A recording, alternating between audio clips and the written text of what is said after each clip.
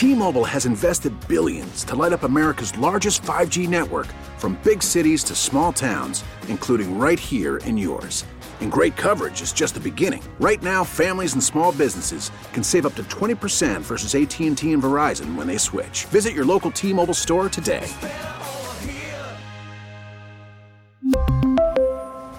Plan savings with 3 lines of T-Mobile Essentials versus comparable available plans. Plan features and taxes and fees may vary.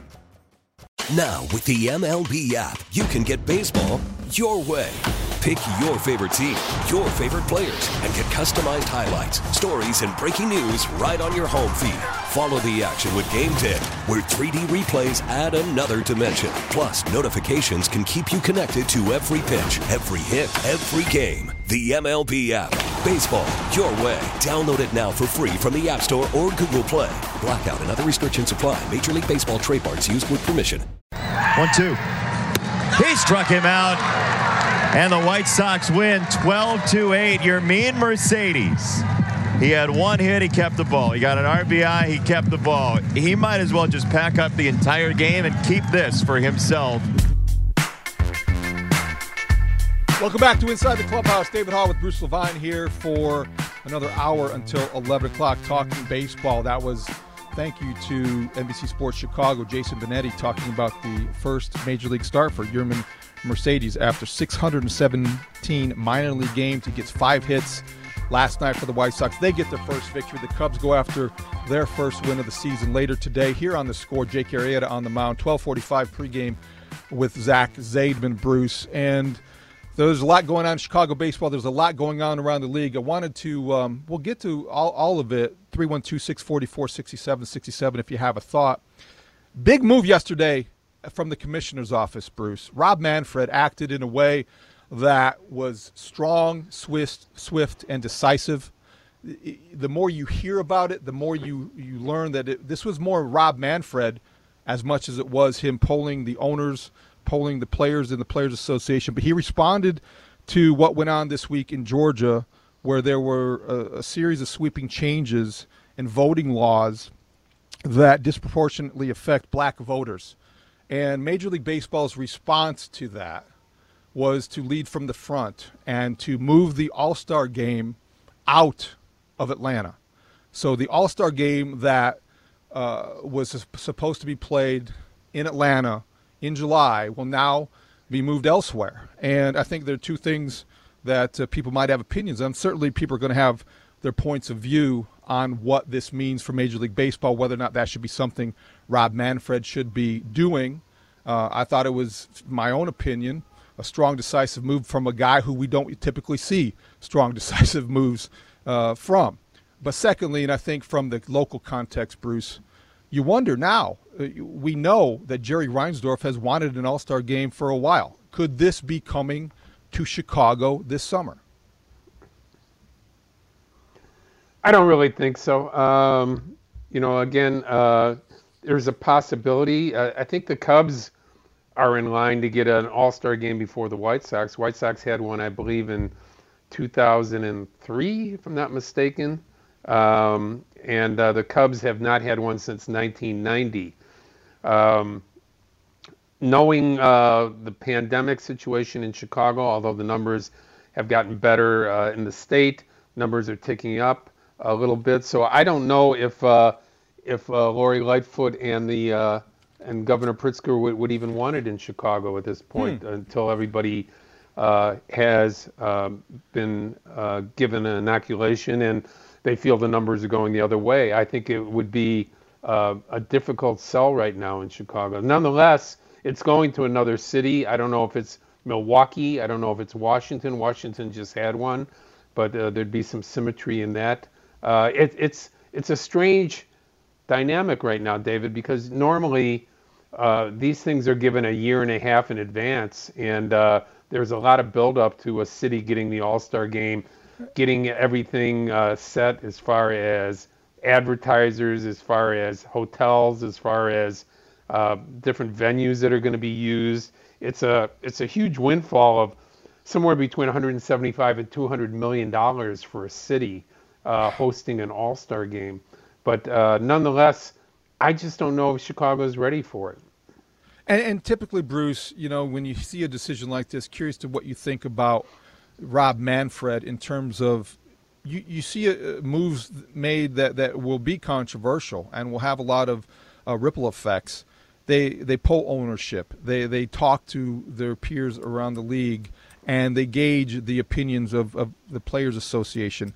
From what the stories say and the reporting surrounding this decision was that Rob Manfred finalized this call before the announcement, but after a call with his executive council, which was only 8 owners. He didn't necessarily wait for a consensus to be created. He talked to players, ex-players, such as Curtis Granderson, etc.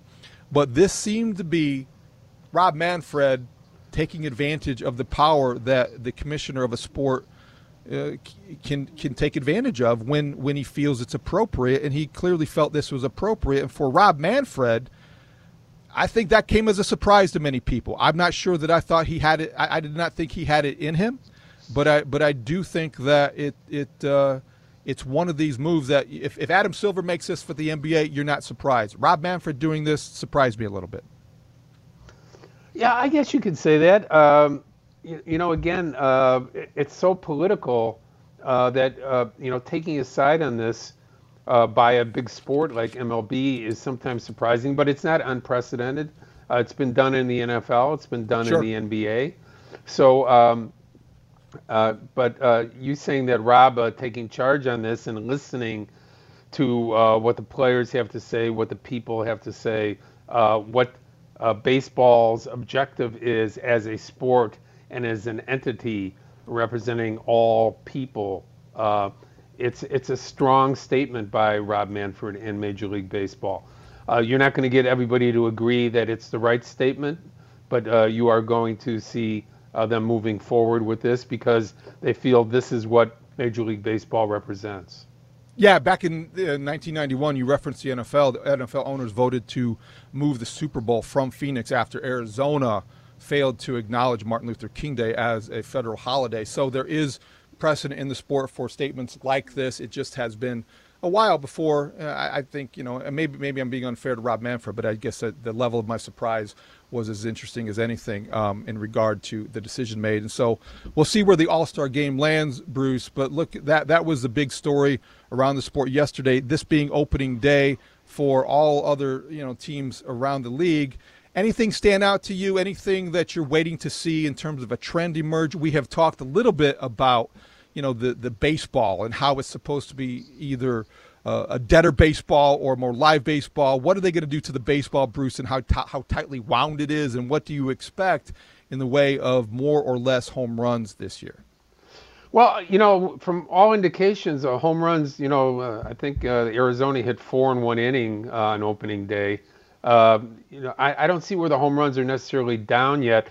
Supposedly the new ball that we're dealing with is going to limit somewhere between 4 to 6 feet on hits. And people will say, well, that's not very much. And if a ball is well struck, it might not have that much impact. But, think, in your mind's eye, think a little bit, David, about home runs that you've seen over the last 2 or 3 years, and how many really did go into the first 3 or 4 rows. I think a lot of them went into the first 3 or 4 rows. And if this kind of limits the ability to hit a home run for everybody, and it changes the mindset of organizations, hitting coaches, players, to go to more of the Joe Madden idea of lining balls to the gaps and being more of a line drive team, a contact team for Major League Baseball. I think that's the incentive here. I think everybody still loves home runs. You're going to see a lot of home runs, but changing the mindset of organizations and players, I think, is really what this is all about. To go back and say, hey, we value the 290 hitter. We value the double and the triple. We value full contact and less strikeouts. I don't think we've seen less strikeouts yet. I think we've seen double-digit strikeouts in both games from both teams, the Angels and the White Sox, and the Cubs and the Pirates. Double digits. Yeah, the So I Cubs think opener was more of the same. It's 13 strikeouts. That's a team that needs a new approach. That's a team that needs to look like right. it is fixed after being broken for too long. It won't happen overnight. It just won't happen overnight because you don't have the players at this level who got here with that philosophy. The philosophy they've taught is the uppercut swing, the launch angle, and, praising 30 home runs, 100 RBIs, a 220 batting average, and 170 strikeouts. That is where we're at as a sport in baseball, and it's going to take some time to change.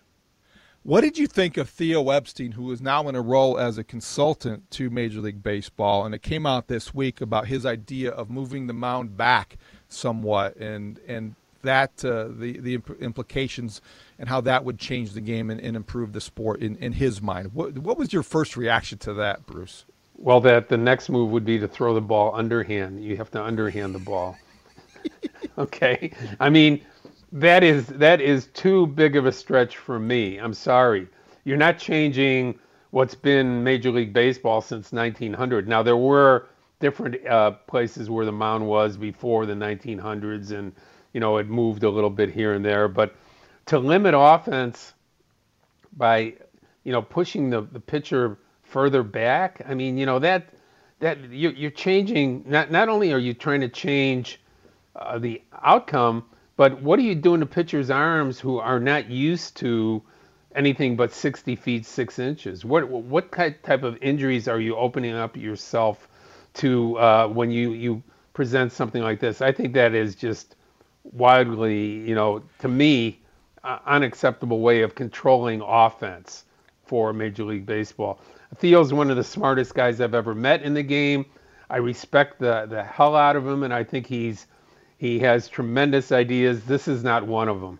So if people are wondering what the heck are you talking about, Theo Epstein articulated it in an interview with The Athletic by saying that he wanted to move or suggested considering moving the mound back like a foot. So if you move the mound back a foot, and you would give hitters, in Theo's mind, an extra 1/100th of a second to react.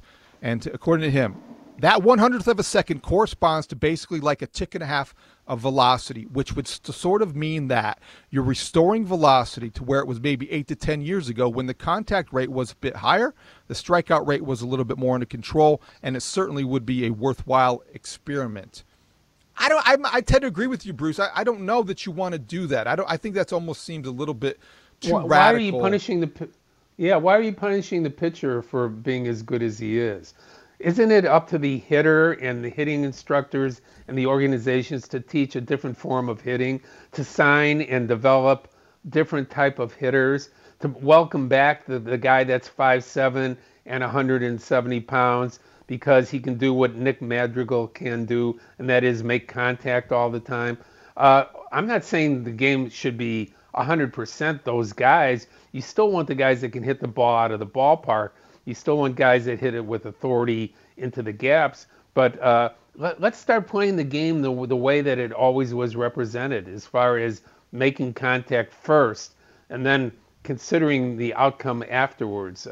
That, to me, it's backwards by punishing the pitcher.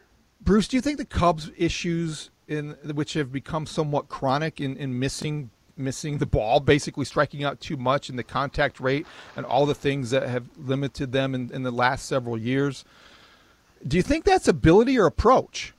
Or is it a combination of both? Well, look, Theo has admitted that he is part of the problem, along with the other great minds in the game, by coming up with defensive shifts that have limited guys. Like Anthony Rizzo came into the league, I thought, as a 300 hitter. Nobody, I think he's the poster child for guys that have been impacted by the defensive shift, where an infielder can play short right field, some 40 feet in front of the outfielder, and throw a guy out at first base on what normally was a base hit, but now is ball into the outfield. Those shifts have changed the game dramatically. And kudos to the people that came up with them. Kudos to the minds that have limited that type of hitting. But those are true base hits in the old part of baseball. Old being 6, 7, 8 years ago and before that. Those are no longer base hits. Those are ground outs because you have a lumbering guy moving down first base and is thrown out from 80 feet away by a second baseman. And Bruce, just to close the loop on some of these league-wide issues that strike us as interesting this week as baseball returned, every time I see a pitcher bat so far, whether it's on the MLB Network or watching the Cubs or whatever in the National League, I cringe because I'm like, why did they not take care of this? Why, if Rob Manfred was going to get in the mood to make emphatic statements, couldn't he have also declared the National League use a designated hitter this year? Because I think that is something that is long overdue. It unfortunately has to be negotiated. I know. Through the CBA. I know. And you're right, David. You can't go backwards in this sport. I was always a National League guy. I always said the pitchers should hit, but not over the last 3 or 4 years, not after last year, and not more importantly, there's no player on the field more important than your starting pitcher and keeping him healthy. This is after a year off, you are tempting the fates of the baseball fates out there by putting pitchers back out there to do something that wasn't really quite natural to them before and not at all a part of their game last year. So to me, this is a huge mistake. It's a big step backwards. And when we see a pitcher get hurt, either swinging the bat or running the bases for the first time, it's going to cause a lot of people pause because of the fact that we saw it in spring training with Hendricks tripping over the bat. Oh, it imagine was that, Bruce. Imagine if Kyle Hendricks, you're done. Your season is compromised. Your future is ruined as far as the season goes. If you lose your ace because of the way that he's stretching out, trying to beat out a ground ball in spring training, goodness sakes. And it wasn't like he was doing anything out of the ordinary. It just was the instinctive response to trying to see that and like, okay, every kid who's ever played Little League Baseball is going to try to stretch out and beat the throw. And then he falls and like, oh my gosh, I hope he's okay. And he was okay. But next time, who knows? Here, David, we have pitchers and then we have baseball athletes. Pitchers, unfortunately, do not fall into that territory anymore. They can feel their position and do it well. They can pitch, but they are not hitters. And I don't think anybody really wants pitchers to try to pretend that they're hitters any longer. And if you want to solve some offensive issues, you certainly want the DH in the National League now. And again, I was the last guy to agree on that, but over the last few years, just the importance of starting pitching and the aesthetics of the game, you don't want pitchers hitting any longer. And Bruce, before we break, our fine producer Sean Anderson unearthed this tweet from Governor J.B. Pritzker because we asked a question about whether or not Chicago would want to be in the mix for the All-Star game now that it is being moved out of Atlanta after Rob Manfred's announcement on Friday. And Governor J.B. Pritzker tweeted out last night, I applaud MLB's decision to move the All-Star game out of Georgia because of its restrictive voting laws, and our baseball stadiums are among the most storied in the world. We would welcome, we meaning Illinois, meaning Chicago, meaning either Wrigley Field or Guaranteed Rate Field, we would welcome the All-Star game safely and enthusiastically. So the governor of the state of Illinois on board for that movement, Bruce. If I say 4.5 innings at Guaranteed Rate and 4.5 innings at Wrigley Field. We make it a day-night All-Star game. It's a 24-hour event. You are an innovator, Bruce. You are definitely. That would be a great idea. Everyone, load up on the L in your uniforms. I think a lot of people are using different words to describe me right now. Absolutely. Okay, when we come back, we have a special guest. Looking forward to talking to Rick Giolito, the father of Lucas Giolito. We are here until 11 o'clock talking baseball with Bruce Levine. I'm David Haugh. Inside the Clubhouse, Chicago Sports Radio, 670 The Score. T-Mobile has invested billions to light up America's largest 5G network, from big cities to small towns, including right here in yours. And great coverage is just the beginning. Right now, families and small businesses can save up to 20% versus AT&T and Verizon when they switch. Visit your local T-Mobile store today.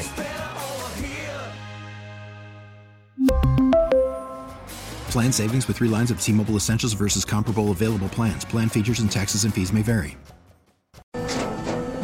After the end of a good fight, you deserve an ice-cold reward. Modelo is the mark of a fighter. You've earned this rich golden lager with a crisp, refreshing taste. Because you know, the bigger the fight, the better the reward.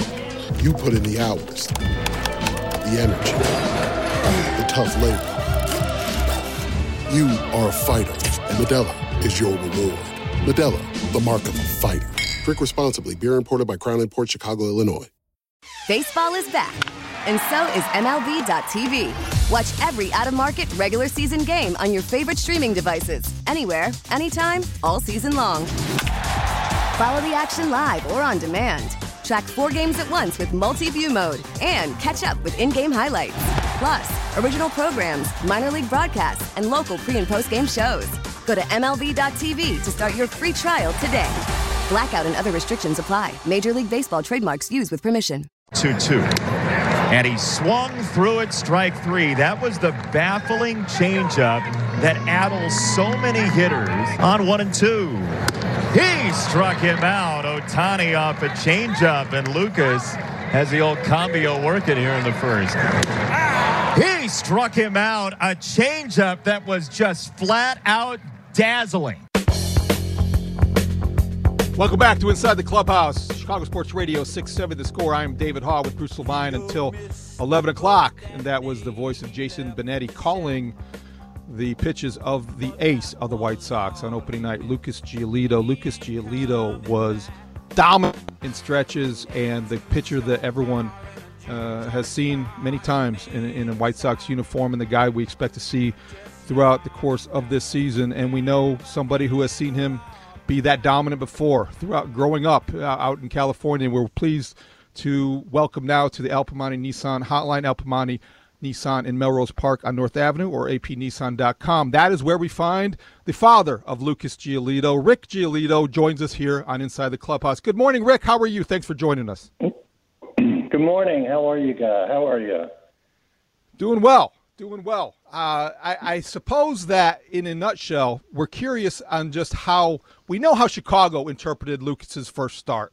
How much fun was it to see what he did on opening night from a parent's perspective?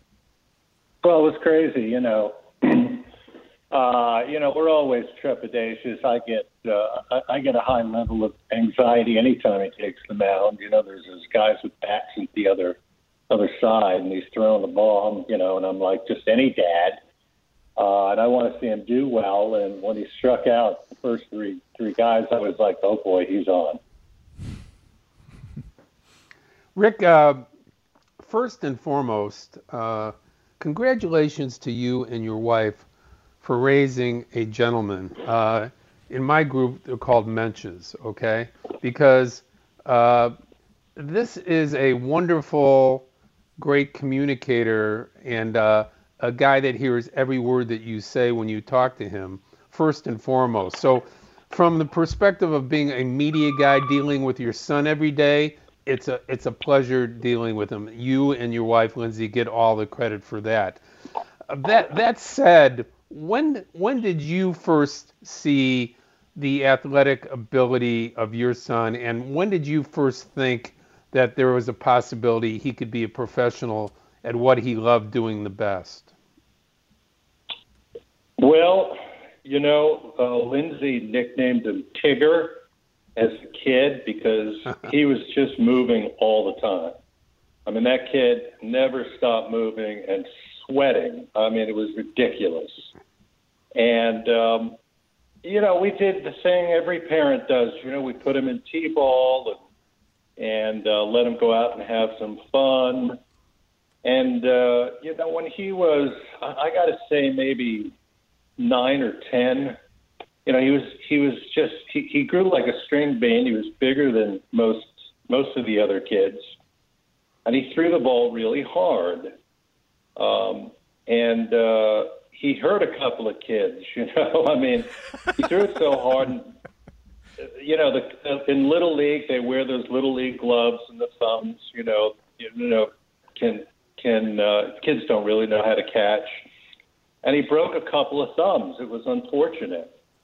And then he hit a kid in the ear, and sent him to the hospital. And we're like, oh my goodness, And so when he was 9, we had to move him up because he was just throwing too hard, and he didn't know where it was going. But he had told us when he was 7 years old, he had decided that he wanted to be a professional baseball player. And like any parent, we go, great, wonderful, you do that,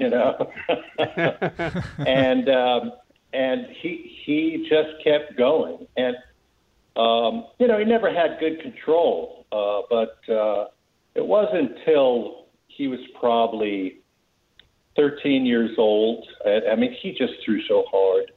And, high school started getting interested in him, and Coach LaCour at Harvard Westlake, contacted me and said, we'd be, if you can, you might want, would you consider applying to the school? And we were like, oh, really? Because we were going to send him to Santa Monica High School. Harvard Westlake out in Studio City is a tremendous private school. And, not easy to get into. And, we had Lucas is a very, very good student, and he applied and got in, did well on his entrance tests. And, pretty much sat on the bench his first year as a freshman. Played a little first base, pitched a little bit, still didn't have a tremendous amount of control. And then this young man, Ethan Katz, showed up. And Ethan, who, as you well know, is currently the team's major league pitching coach, we refer to him in this house as the pitch whisperer. And he took Lucas and taught him to go from a thrower to a pitcher. We were just amazed at what Ethan did with him, shaping him.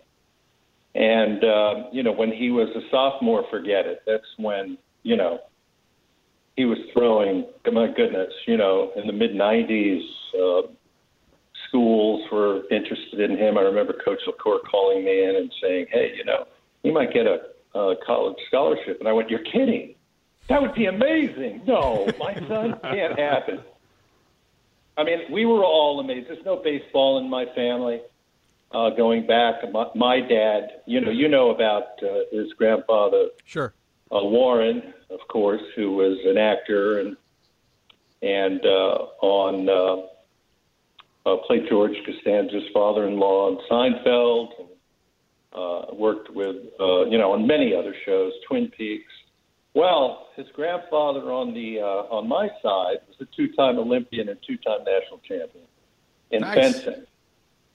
So I think that the genes, those athletic genes went right by me and into him, and here we are. Here we are. Rick Giolito joining us on Inside the Clubhouse here on Chicago Sports Radio 670 The Score, Lucas's father. And you mentioned, Rick, the Harvard-Westlake connection, and certainly must have been a proud day, not only for you, but the entire community from that school. Opening day, the mathematical possibility of this happening has got to be off the charts, but Lucas, Max Fried, Jack Flaherty, all teammates 9 years ago on the same high school team, all made opening day starts in 2021. How remarkable is that, and how much fun was it? Well, isn't that something, huh?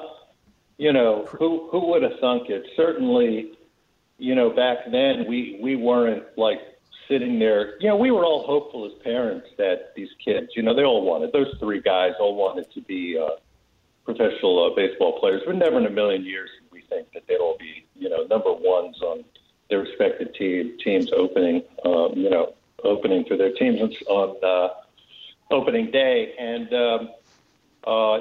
it was serendipity because it wouldn't have happened except for the fact that Max's school had to shut down its athletic program over finances. That was at Montclair Prep. And Lucas was friends with Max from, all of the showcases and what have you, and living in the same area. They had pitched against one another. And he went on a mission to recruit Max and convince Max to come to Harvard Westlake. And in fact, they brought Max into Harvard Westlake, and he got in, and they gave him all the same classes. So the two of them, the two of them could just go around campus and do everything together. As Max is, a senior and was unfamiliar. Jack was the surprise. Jack is 2 years behind them, and 1 year younger. Lucas graduated as a 17-year-old, so he was pretty young. But Jack, everybody thought was going to be a shortstop. He's a tremendous athlete, tremendous hitter, and it was actually Ethan Katz who convinced him to focus on pitching. He told him, that's your future, and boy, he was right. And not to mention, Max Fried also was a two-way player and would have been drafted as an outfielder. He was tremendous. The only guy that kept off the field was Lucas. Coach LaFleur was afraid he'd hurt himself running the bases. Rick Giolito is our guest on Inside the Clubhouse. So forget the baseball stuff. I want to know, in your home, where your wife was an actor for a long period of time, now an artist. You were an actor for a long period of time, still doing production on video and other things. And your other son is involved in the arts. What type of TV and movie snobs you guys are when it comes to what you watch, what you don't watch, and how critical you are, what your mind's eye tells you when you watch actors in movies and television shows? Yeah, that's interesting. I'm actually a video game producer and have been. I was an actor for about 10 minutes. I know it's, people say that, that was my career, actually, was worked for Electronic Arts doing video games for 20 some odd years. It's like a busman's holiday. When you're an actor, when you're in the business and you watch something, it's very hard to watch without a critical eye.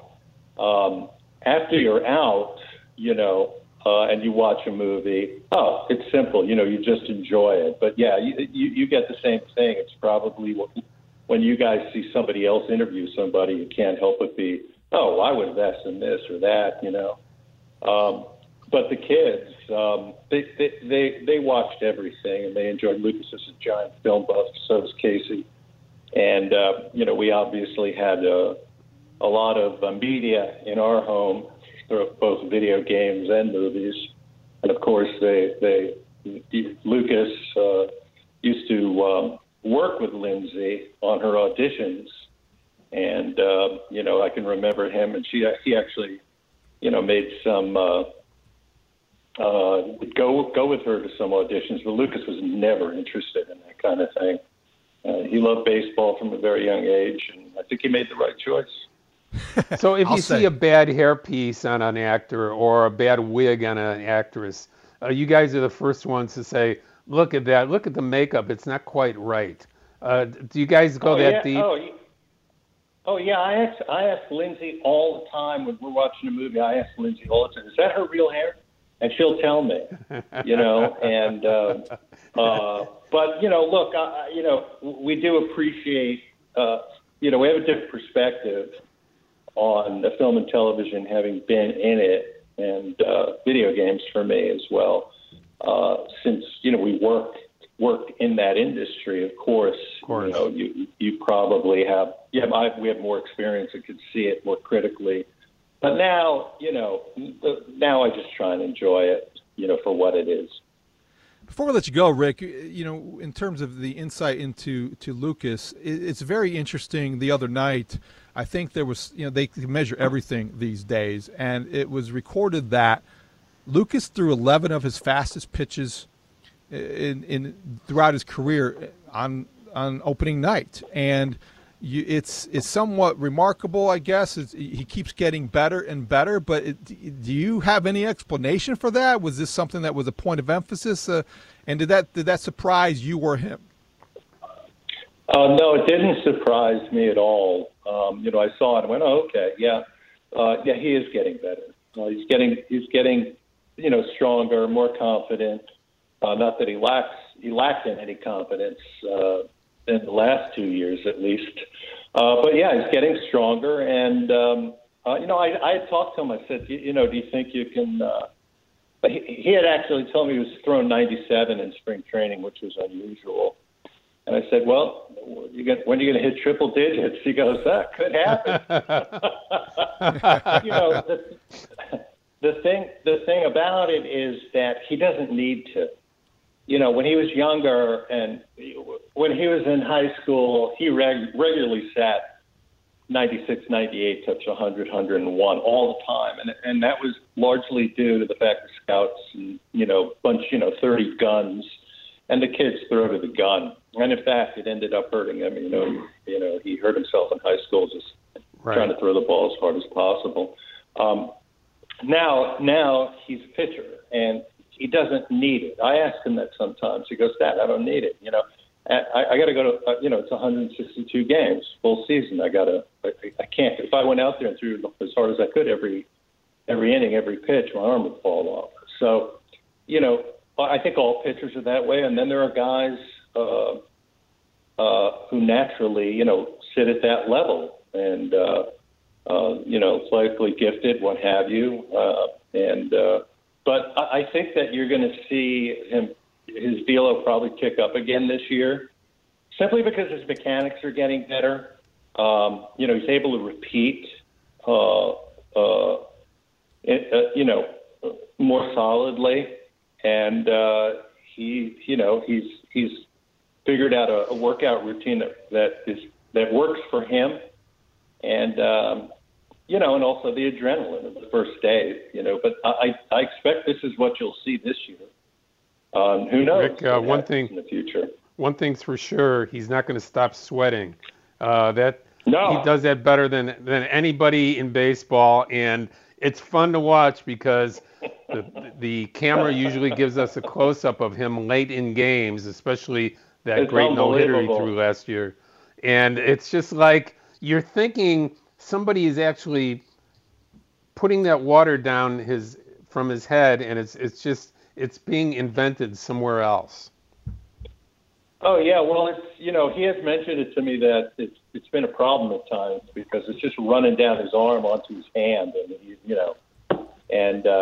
can't get dry. So what can you do? Big guy. Yeah. Lastly, before I let you go, Rick, you mentioned Ethan Katz, and his presence on the White Sox staff has got to be, when that news broke, Lucas had to be thrilled. What do you know about him that maybe we don't? We're just getting to know him. He's a very serious guy. He's a very smart guy. That's obvious anytime you talk to him. But what about Ethan Katz did you appreciate most from a parent's perspective? Well, he's incredibly kind. That's number one, and very low-key. A tremendous listener, and he does his homework. It's not like I hang around professional pitching coaches, but we were stunned early on with the level of detail that he brought to the table when Lucas first started working with him, tracking every pitch, making every pitch competitive, not letting the kids just go out and throw. Everything means something, and continuing that. I mean, it's very difficult. You've got a whole team of guys you got to do that with, and he's able to somehow figure that out. And then, Max, Jack, and Lucas had individual programs, as did the other pitchers on the high school team. And I've heard it said that he's doing the same. This doesn't surprise me. But just a wonderful human being. It's hard to describe, and he really cares about players. He really cares. He wants them to do well, and it's the kind of guy you want in your corner. He's there for you, and that's pretty much what I can say about him. I don't have enough positive to tell you about Ethan Katz. He's a tremendous individual. Rick, thanks so much for your time this morning. Good luck the rest of the season. Enjoy the pride that you have and all Chicago has in your son. Oh, thank you so much. I really appreciate you having me on. Take care. Thanks. Rick Giolito, the father of the White Sox ace, Lucas Giolito, kind enough to call us early in the morning out there in California. Bruce, we will wrap things up when we come back inside the clubhouse, Chicago Sports Radio 670 The Score. Well, there's a freedom involved too. Just honestly, when you have a GM that really permits you to do your job, and really does. There's a I've always talked to you about giving freedom to the players. The more freedom given, the greater respect and discipline returned. The same thing holds true from front office down to the field level, too. When you feel that freedom to do your job, where there's not going to be constant interference or noise coming from top to bottom after a game, or even prior to a game, it makes it a lot more fun. And I think with that, you can have an openness about it that I think our players have already responded to it. I know our coaching staff, I'm just sitting in on meetings with these guys who never spoke are speaking now. And that's a perfect indicator of the freedom that they're feeling to be themselves. And that's when you're going to get the best or most out of all of these guys. And I think that's what's going on here right now. Welcome back to Inside the Clubhouse. David Haugh with Bruce Levine here for a final segment here on Chicago Sports Radio 670 The Score. That was Joe Madden on Friday with Lawrence Holmes. They are familiar. They have a good rapport. And Bruce, Joe has to know when he talks about operating without interference, when he talks about operating without any noise and the freedom that allows him, he has to know how those words will be interpreted back in Chicago, where he worked for the last couple seasons. Maybe under some different circumstances. You know, he doesn't give a blank. He just doesn't. He is free to express himself. He was always a gentleman here, always complimentary of the Cubs, the people he worked for, appreciative of the great teams he had to put out there. But right now he's saying, I'm enjoying this new freedom I have of not having the metrics department on me night and day, not having multiple meetings after games that we won and lost. Just more of a baseball situation. David, we have people to thank, including Mr. Rick Giolito, the father of Lucas. Ryan Dempster came on from Marquee Sports Network, did a great job as well. Of course, Sean Anderson, terrific job producing the show. People can follow me on Twitter at MLB Bruce Levine. I write on The Score every day at 670thescore.com. Cubs and White Sox. David, have a great week. Thanks, Bruce. And The Score will have Jake Arrieta's return to Wrigley Field as a Cub here. The pregame starts at 12:45. Rosenblum and Mark Grody up until then. Saturday Suckage. And remember, FanDuel customers, bottom line, midnight mobile registration. You want to get that done today. Thanks, Bruce. Have a great week. A lot of baseball ahead. We'll have a lot to talk about next week. Chicago Sports Radio 670 The Score.